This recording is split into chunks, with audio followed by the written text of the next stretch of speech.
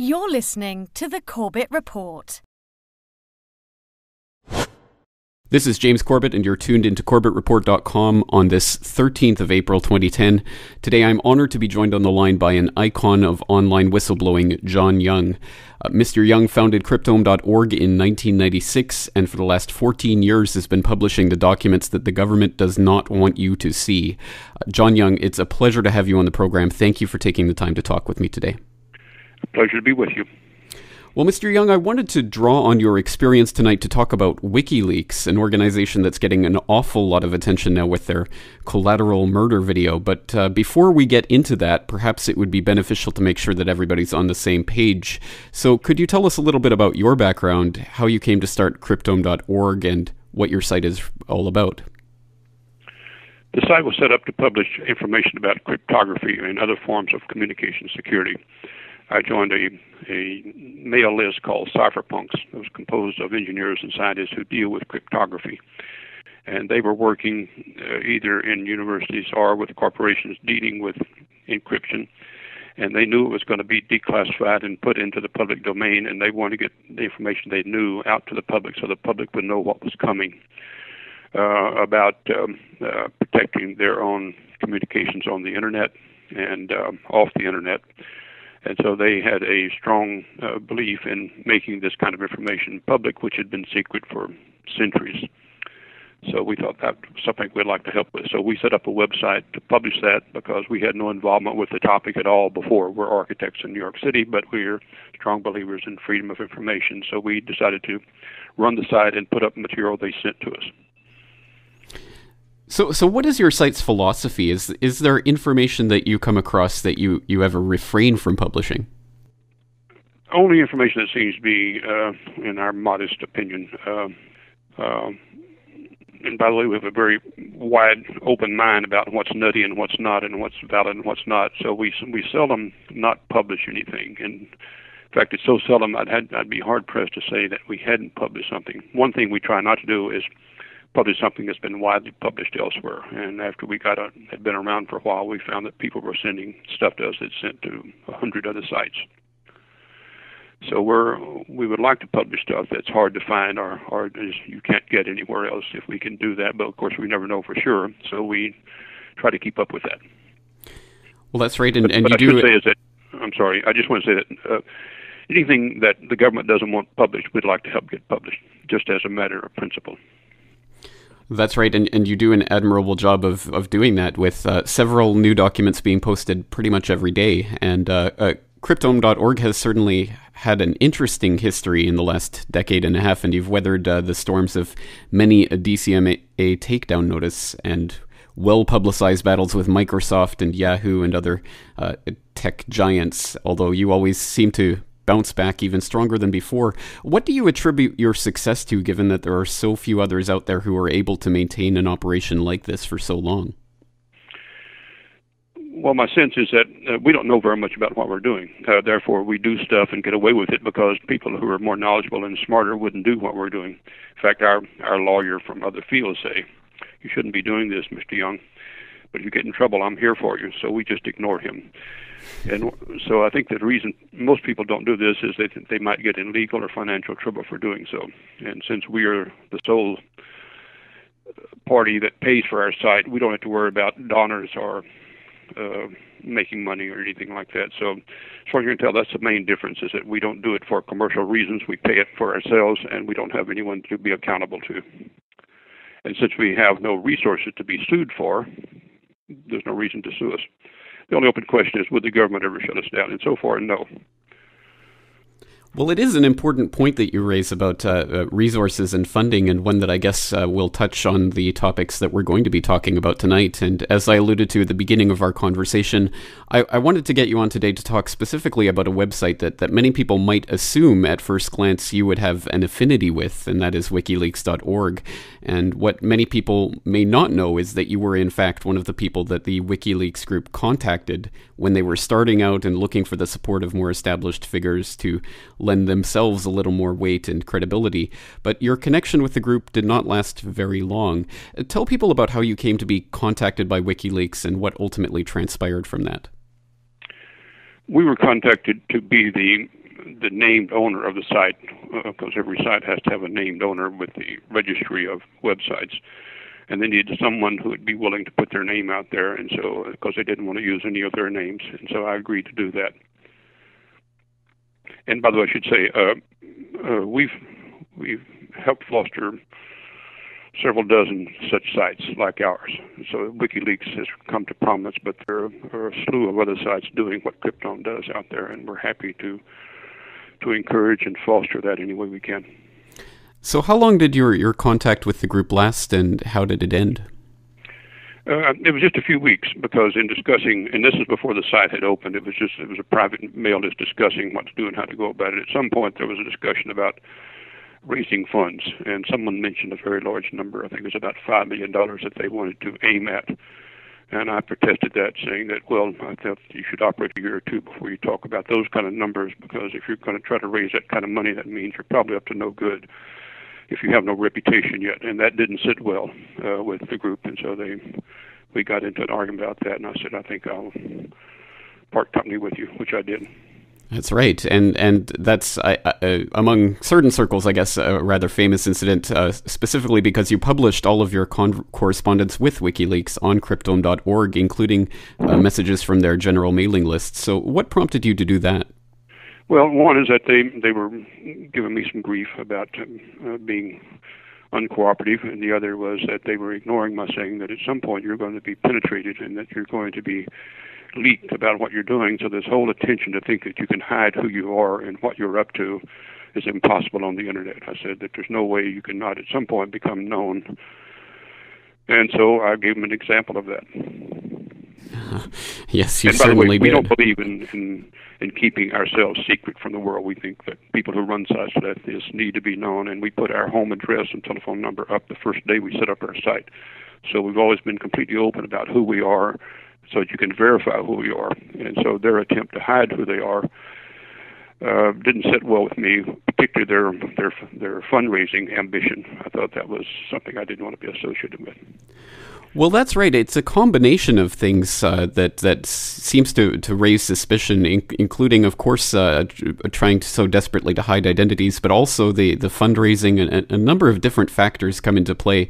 Had you had any contact with these people personally, or was it all electronic? It was all by email. And did you know any of them before they were involved in WikiLeaks? There were a couple of names I recognized. I don't know if they're still involved or not. Because it looks as though, in addition to me, there were a number of other people involved in the technology of the internet who they must have, and obviously did invite to take part, because some of them took part in the email discussions. Others of them were just named but didn't seem to take part. And so, but none of those people had I met. Since I'm based in New York and people are scattered all over the world, I often don't know the people I'm dealing with and don't need to know. And so we made a big point about making ourselves known, but we also offer anonymity to our contributors. And so we don't believe that you should name your contributors, but you should at least name who you are and what you're up to. But there are different opinions about that. And by the way, I think WikiLeaks has done a fabulous job of what they set out to do. They obviously haven't raised as much money as they were aiming at, or if they're telling the truth about that, but they've certainly done a lot of good work in releasing controversial information, and so I'm a supporter of what they're doing, even if I don't always agree with all their tactics. Right, exactly. So let's talk about what they've been doing in recent years. What have they done that has either allayed or inflamed your suspicions? Well, they stuck with it, and they fought like hell, and they've got some good stuff out there that I would doubt that Cryptome would have ever gotten. Maybe we would have, maybe we wouldn't, or some other site would have gotten it. So they've managed to certainly publicize themselves. They're very good at promoting WikiLeaks as an entity, and so I think that in fact they're almost unique in promoting leakage as a product, and so they're very good at that and boosting interest in it. And by demonstrating that, they've gotten a lot of people send them stuff, and so. I commend them for that, because the more people know about how you can get information out into the public domain, the better. I just think there should be hundreds of WikiLeaks out there, and not a single highly branded name. But that's okay; it'll come along. Right, exactly. Well, that's an astute point because it strikes me from at least from the release of the Collateral Murder video that the entire setup to this and the presentation of it seems like one extended PR campaign for WikiLeaks itself, and it seems to have been fabulously, amazingly successful in that regard. And from what I've read from the press, they've received $160,000 in donations just since the release of that video. So obviously working on that front, and it does seem like they are marketing a product of leakage, and they are the company to offer it. So it's an interesting idea, but it does, I think, tend to arouse suspicions in certain ways. Obviously, thinking whenever it comes down to money and resources, obviously we're looking at who is funding this and in what form. Well, yeah, and of course, all they're using is the model of journalism. Journalism is a highly lucrative field. As well as media in general, so there's nothing to be ashamed of in what they're doing. So it's a model that's well established out there, and the internet is being used heavily for this, from Google to Microsoft to whatever. So that WikiLeaks is actually more normal than abnormal in seeking to raise funds online for a special kind of service. And of course, all the newspapers grab each other's material, and so it's a common thing that they're doing out there. And of course, the newspapers have been using leakage as a branding product for decades now, and so WikiLeaks is just sharp enough to capitalize upon it. And so it's unique in that it brings attention to leakage as a product rather than as honest, reliable information. Leakage is an artificial product, as you know. Well, that's right. In fact, that's an extremely important point, because when we think of it, leakage is that form of journalism known as the big scoop, which is, of course, what every journalist is waiting for, is that big scoop that will make their name. And WikiLeaks and sites like this seem to be relying on scoops, which is obviously what leaks are really at first. So it seems like it's a way of trying to, I guess, constantly keep up the level of hype surrounding the information itself, and not in a negative way necessarily, but it's relying on that as almost a business model. Yeah, in fact, the U.S. government is the biggest leaker in the world, and they use it for precisely that reason, is they inflate the value of what they leak to make it seem important to get people's attention and to shape public perception of what government does. Of course, corporations do the same thing. So this kind of spinning information as kind of lurid and appealing and somewhat unsavory is part of the brand, and so that's done. Celebrities do it. Maybe we all do it in our own way as we kind of tell tall stories. And so leakage is just one of those manifestations, and WikiLeaks has been smart enough to capitalize upon that.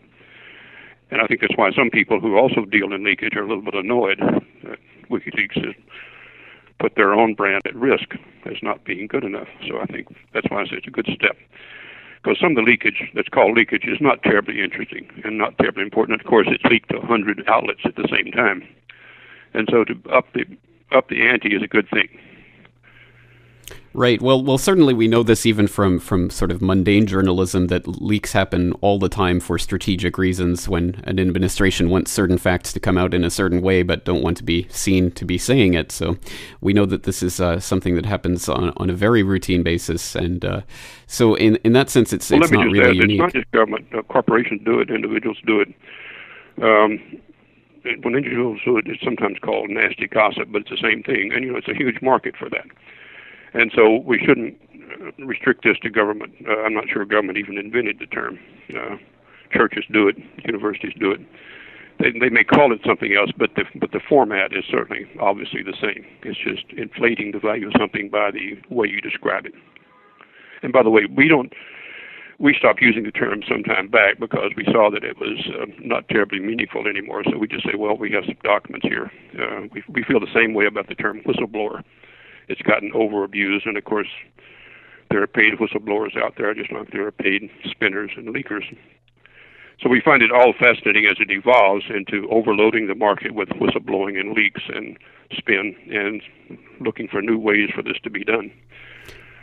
Very important point. Yes, we have to, I guess, differentiate the information itself from the emotional baggage of the semantic terms that it's loaded with. So certainly just taking out those terms from the equation will help with that. But I guess the question that some people out there will have about this is that we know it's the bad guys, if you will, in government and in the corporatocracy and in many different aspects of society who are seeking to veil their work behind the screen of secrecy. And in that sense, I think we have this image of people who are bringing us documents that are being suppressed as doing an unequivocal good. And it's important to understand the ways in which this process can be used for nefarious purposes. So let's expand a little bit on that point. Okay. Is that leakage is bred by secrecy. And so the evildoer here are the people who believe in secrecy, because they're the ones who do the leakage. If there was no secrecy, there could be no leakage. And so you can't have leakage without secrecy. And so that's what contaminates the food source. And so we have to be anti-secrecy in all of its forms, governmental, institutional, personal, unless you've got some legitimate thing. But as a policy, it shouldn't be done. And certainly not by governments or a democratic government. It shouldn't. And so leakage is one response to that. Of course, the corollary of that is that those who love secrets love to leak their own version of the secrets, and they're masters at that. And they do it very persuasively. You know, they can start a war with it, or in one for that matter, or bring down an administration if they want to. So the institution of secrecy is what is not looked at closely enough compared to looking at leaks. I think leaks are very minor compared to the corrupting and anti-democratic effect of too much secrecy around the world, not just within the U.S. And of course, this is a very long-lived practice. This didn't start in the modern era; it's been around for centuries. Well, that's exactly right. I mean, obviously what we're fighting is that culture of secrecy through which information is suppressed. And if there was no suppression of knowledge, then there could be no leakage. So basically the leakage is fighting against the suppression of information. But so I guess bottom line then, how would you assess the WikiLeaks group? Are they crooks or attention seekers or idealists? Are they an organization that's been infiltrated by intelligence? Are they puppeteered by intelligence? Are they a stalking horse for Soros and people of his ilk? Or if I've missed out any possibilities, please feel free to insert. Well, all those are certainly possible, and it's a good question as how many of them apply. And so WikiLeaks is to be praised for at least raising those issues, which shouldn't be restricted to WikiLeaks. It should be applied to any source of information that comes to the public, newspapers, church, universities. Those questions should be asked of all what I call authoritative sources. All authoritative sources should be questioned the way WikiLeaks is being questioned, and they're not. And in fact, they peddle authoritativeness, and they talk about context and broader picture and authentication and all these kind of fancy terms. But in the end, what they want is to sell being an authoritative source. And it's rather large business to sell authoritativeness, verifiability, and stuff like that. So WikiLeaks, I think, is saying, so you thought you were the only one who could peddle that. What's this? And so next to secrecy, authoritativeness is the most damaging thing to an open society. And it gets few attacks. Of course, they mildly attack each other, but by and large, authoritatives support each other. Now, this is authoritatives, not authoritarians. That's different. These are just authoritatives, and they can be from any field or any walk of life. People who want to tell you what's what and how to think about it. Right. Well, certainly we've seen the recent attacks on or supposed attacks on WikiLeaks, I suppose, from the Pentagon, according to WikiLeaks' own leaked documents, about how the Pentagon wants to try to undermine the credibility of WikiLeaks as a way of damaging them, and credibility almost becomes a type of currency for these types of organizations. Then. Yeah, but having read that report, of course, it's a very mild attack. Is that a number of things they're accusing WikiLeaks of, you could accuse 100 newspapers of, or 100 university researchers of, or and so that it was almost like it was promotional material that was leaked to WikiLeaks on purpose to boost its reputation. It was so mild in its attack. And so that, and by the way, secret information is leaked all the time, and this thing was called secret, I think, to glamorize it. top secret material is leaked all the time. Both of those terms are throwaway classifications now. The really secret stuff doesn't even use those terms anymore. In fact, they use terms that we don't even know what they are. But top secret and secret are now red herrings. Right. So well, it came out. I'm sorry? I was just going to say it came out 2 or 3 weeks before the Collateral Murder video and generated headlines all around the world for WikiLeaks just at the time when they needed them. So, yeah, I think there might have been some strategy. Someone did them a favor. And by the way, I'm not knocking that. I'm saying you work with what you've got. Absolutely, and so you welcome these opportunities. But the question is... I believe, correct me if I'm wrong, but they say that they're sitting on 1 million plus documents or something like that, and they're only releasing the ones that they can, given the resources that they have. So obviously this document was selected at that time to come out in that way as a promotional event. Well, that's normal behavior in the world of communication, as you know. Apple just did it. You know, they practiced secrecy and then sprung this product on us. And so... an exaggeration of what you've got waiting to be released is also pretty common. All the intelligence agencies do it. All governments talk about what they're withholding for the protection of the public. So none of these terms are unusual and are not distinctive to WikiLeaks. In fact, it's good normal behavior for getting your material to be noticed. And I assume that astute observers of what's called the management of information flow are well aware of what I'm saying, because we didn't cook this up on our own. We just watch what people say, and so these are fairly well known. In fact, I sometimes joke that WikiLeaks' main model is Rupert Murdoch, who's been using these exact same techniques for several decades now and done very well at it. Well, I guess in a positive sense, rather than looking at the negative side of this, in a positive sense, thinking about the way that a website like this could be built or structured, is there a way to build something like this that does not invite the speculation about the nefarious things that are going on behind the curtain? I doubt it, because it comes with that brand of product.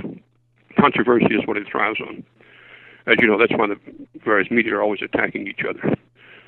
And Murdoch, again, is a classic example. If you don't have controversy, you're not going to be noticed.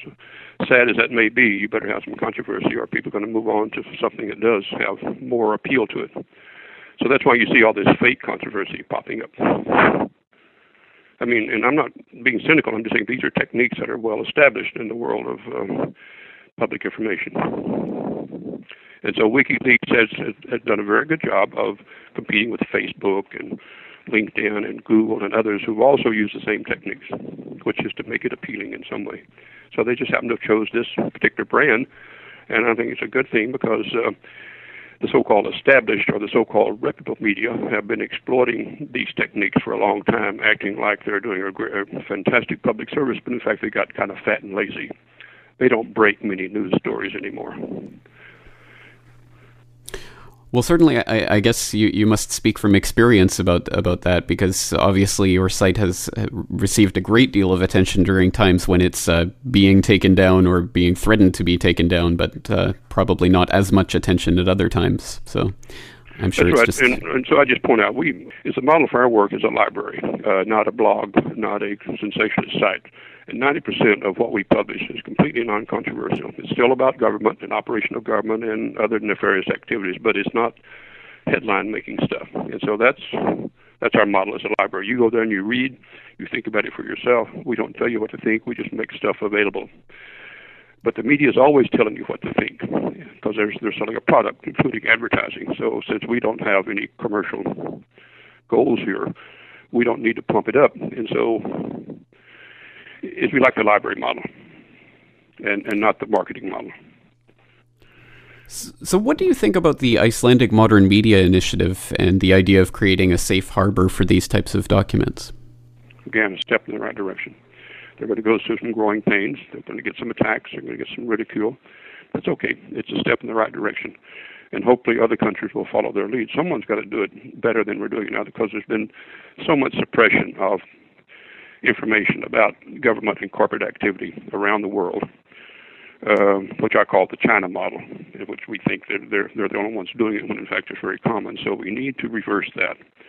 And so you start somewhere with a small country, and see if you can build from that seed corn. But they might get cream, they might not. They might pull it off. So I'm hopeful that they'll pull it off, because it has to start somewhere. Right now, because of electronic communication that's now worldwide, there's so much ways in which that can be controlled through the people that operate the system, through the companies who sell tools to use it, whether it's computers or software, or those who sell, the networking stuff. And by the way, all those folks have admitted to being part of this hegemon, if to use a corny term, is that there's so many easy ways to control it that you need someone to oppose it, just as a matter of principle. So I'd like to see Iceland pull it off. It's too bad America can't do that, but that's its brand that they've let down. We once were the leader in freedom of information, now we're the leader in secrecy and leakage, orchestrated leakage. So we've lost a lot of reputation in the last few decades because of our obsession with secrecy and so-called threats to national security, which is a nonsense term, whipped out every time you raise any issue. Threat to national security is the answer. Exactly, and so do you see that as being, I guess, a planned takedown of the United States and its reputation for freedom of information?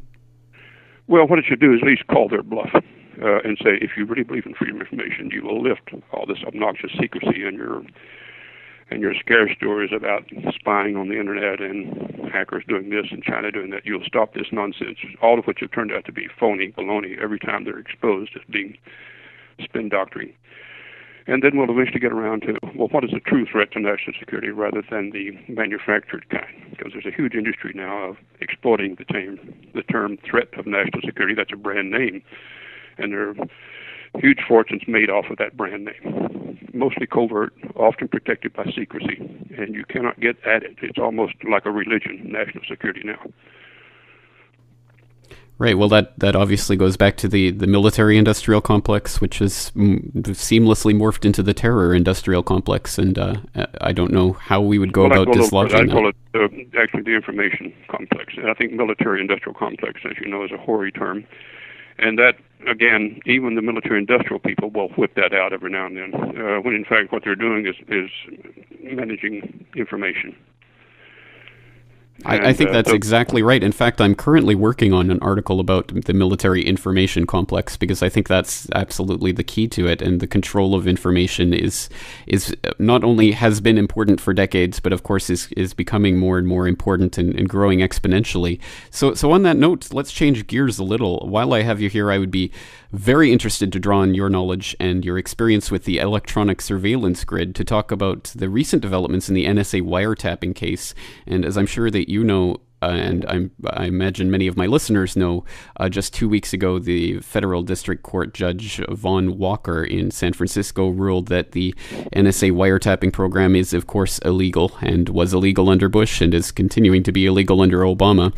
And I think a lot of people know about the NSA wiretapping program and the details that have come out regarding that, but not as many people are aware of, I think, the broader history of that, and just this, I think last week, a new memo emerged detailing the fact that the Ford administration had authorized warrantless wiretapping back in 1974. So this is absolutely nothing new. And I think a lot of people don't really understand some of the legislative framework for this, things like the Communications Assistance for Law Enforcement Act of 1994. So tell us a little bit about the broader history of this type of surveillance. Well, we've got something called a timeline of this kind of work, and we've at least traced it back to the middle of the 19th century, and it had to do with using of technology to communicate rather than, handwritten notes or couriers. And it came in first with telephone wires or telegraph wires, and it started immediately to spy on people through this technology by various kinds of taps. And so that timeline is on Krypton. And because that's one of the first things we learned from these specialty engineers, that this had been around a long time. It's just that it had been kept secret. So we decided to put that up. So the NSA thing is certainly not new to anyone involved in communication security. It's been going on in the U.S. Actively since the First World War and probably before, through various kinds of techniques used in the American Civil War. And so sometimes it's legal, sometimes it's illegal. I know the stuff that was done during the First World War was done by agreements between the international telephone companies and the predecessor to NSA. They just had a gentleman's agreement to do it because, quote, there was a war on. And so it's gone through several iterations of illegality and legality. Meanwhile, governments do what they want, period, and let the lawyers figure it out later if they're caught or not caught. So this being caught out west of the spying, we assume is a red herring. They often let little projects be caught to cover up bigger ones. And they fight like hell in court against it. That's all part of the glamorization of the leakage. So that was a form of leakage that took place with NSA out there. I think they intended to be caught, and it was meant to cover up what they're actually doing. So we'll wait and see. Listen, these are just standard techniques. I'm not being conspiratorial. These are standard techniques well known in the communications security field. You're always deceiving people as much as you can, and you never tell them what you're really doing. And you always pretend that you've been caught. Exactly. And I think my listeners will probably understand that by now if they've listened to this program for any length of time. But certainly I think that at one level on which that cover up or limited hangout might be taking place is simply the obscuring the fact that, for example, back in 2004, there was an AT&T whistleblower, to use that term, who revealed the fact that, which was really just part of CALIA Act compliance, that AT&T had the back doors, that the NSA was splitting off the data and copying it wholesale without any type of warrant and without any type of discernment or filtering, and just data mining all of the data coming in through that telecommunications hub, NSA just working out of the back door. And to me, that's part of the larger picture, although I'm sure there are much, much larger operations going on that we really have no access to whatsoever. But what other stories or what other aspects of this do you think might be important to follow up on? Well, as our current initiative is on this, what you mentioned is that the use of commercial firms to spy on the Internet. And so that we published about some 40 what we call spying guides put out by corporations where they describe either one, their privacy policies that always has an exception for complying with law enforcement requests, or what they call third parties that are unidentified. And under CALIA that you mentioned, they have to provide user data to law enforcement and these other unidentified parties. And they also get paid for this because CALIA, as you may recall, set up a very large fund. First initially was $500 million, and it subsequently added to pay these corporations for providing the service. So they now use it as a moneymaker. However, they freely admit they don't want their users to know this because it would, as they say, ruin our reputation in some of these so-called leaked documents. So they classify them as either copyrighted or confidential and withhold them from the public, and they use privacy policy as a cover for this. And so we now publish these firms' privacy policy as a clue that they're deceiving you and point out where within that policy the deception is taking place. And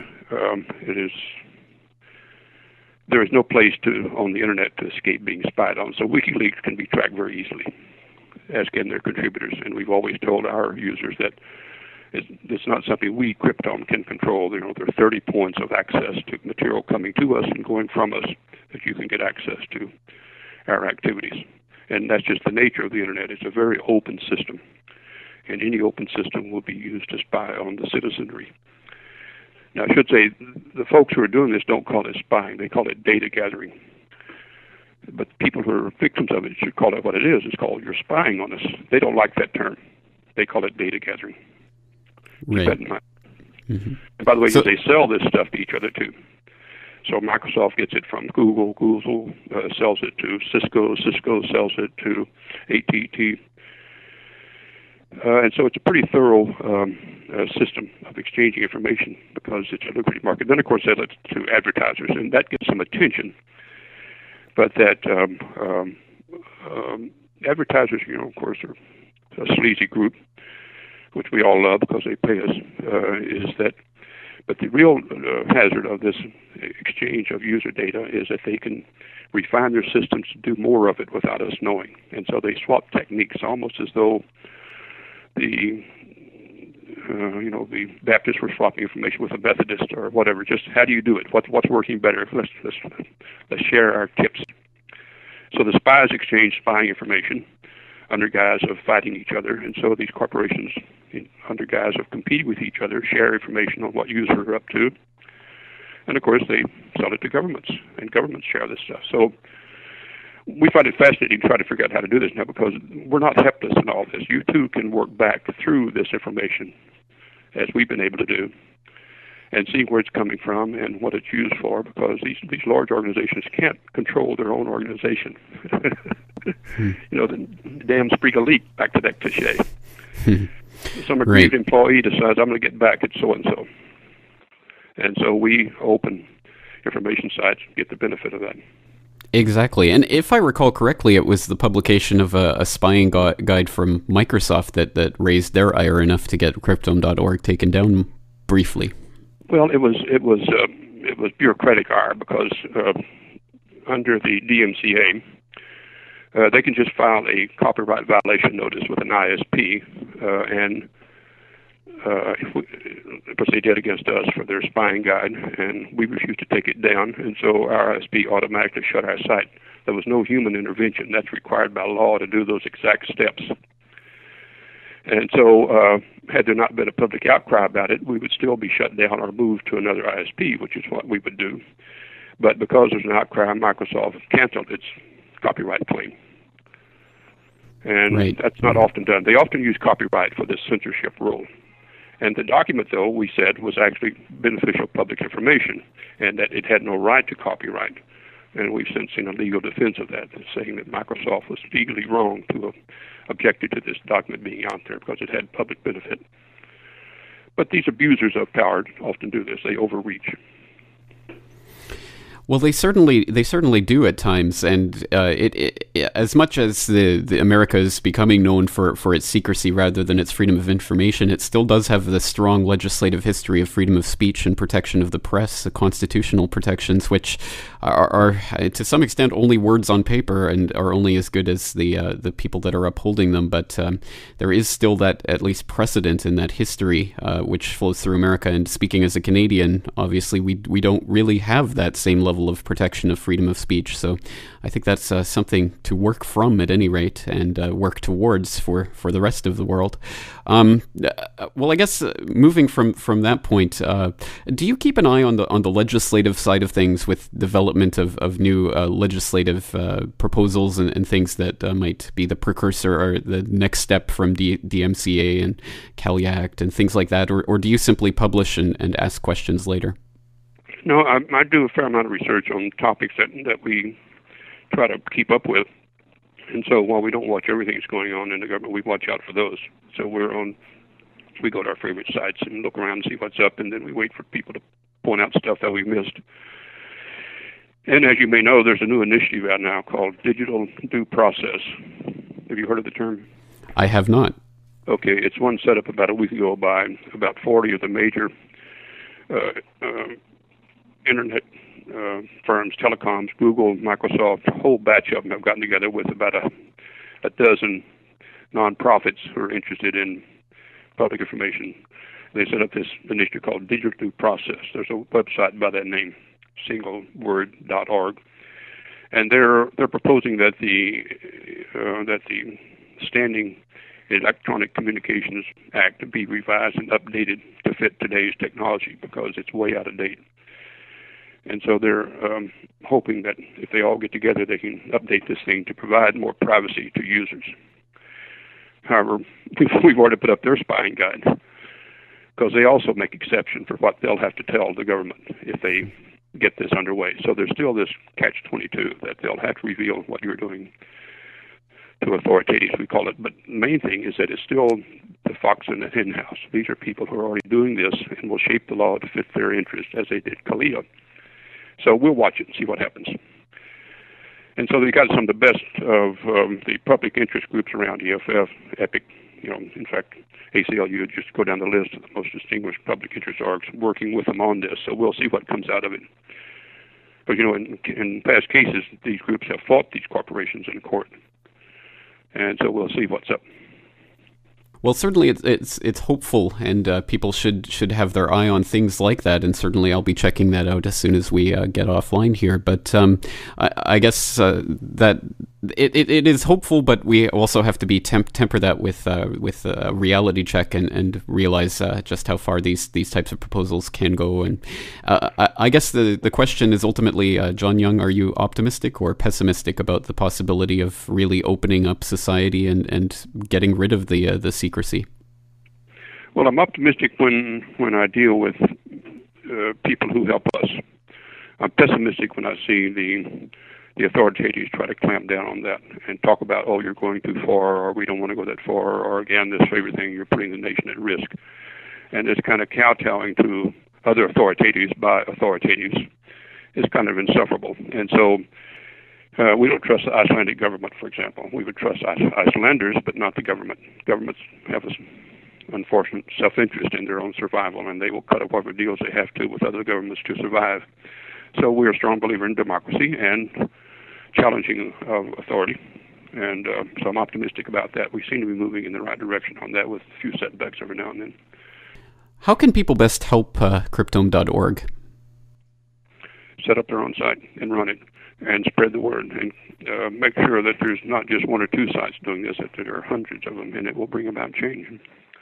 Because the thing that governments fear more than or authorities fear more than anything else is the populace, the uncontrolled populace, and that their various attempts to manage them are not working. And so that the best thing to do is to not rely upon a few key sites, but set up more sites and fund them, including your own. And be skeptical of any site that's been around for a while. And we caution people, don't believe what Cryptome does, because we get deceived too. And we might have an interest you don't know about. Well, that is the best possible answer to that question, and it's a philosophy that I subscribe to wholeheartedly, and I always encourage people to start doing this for themselves, because there's nothing special in what I'm doing, and to a certain extent there's nothing special in what you're doing, but you certainly are doing it well, or you seem to be. So I hope people will take those words to heart and will start helping out in the sense of joining the struggle. So John Young, thank you very much for taking the time to talk with me today. Thank you for asking me.